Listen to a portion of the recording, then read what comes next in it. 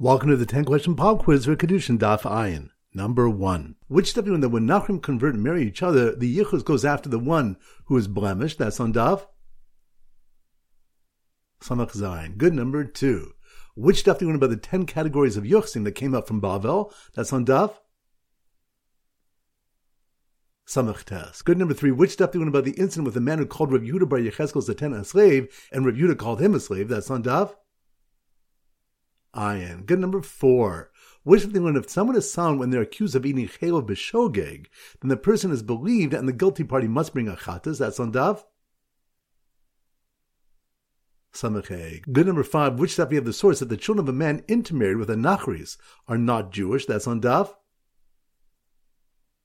Samachez. Good. Number 6. Which of them, the one who marries an unfit woman for money will have children who are unfit? That's on Daf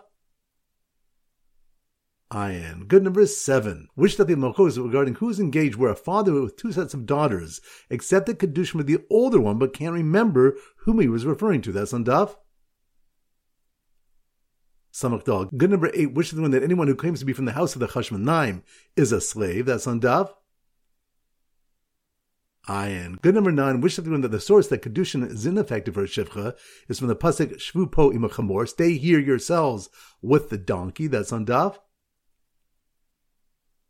Samaches. Good. And number 10. Which stuff of Malchus of Mamzerim can purify their descendants by marrying a shivcha? That's on Daf Samachtes. Excellent. That concludes today's pop quiz. This is Rabbi Yeram from Zichu wishing you a great day and great learning.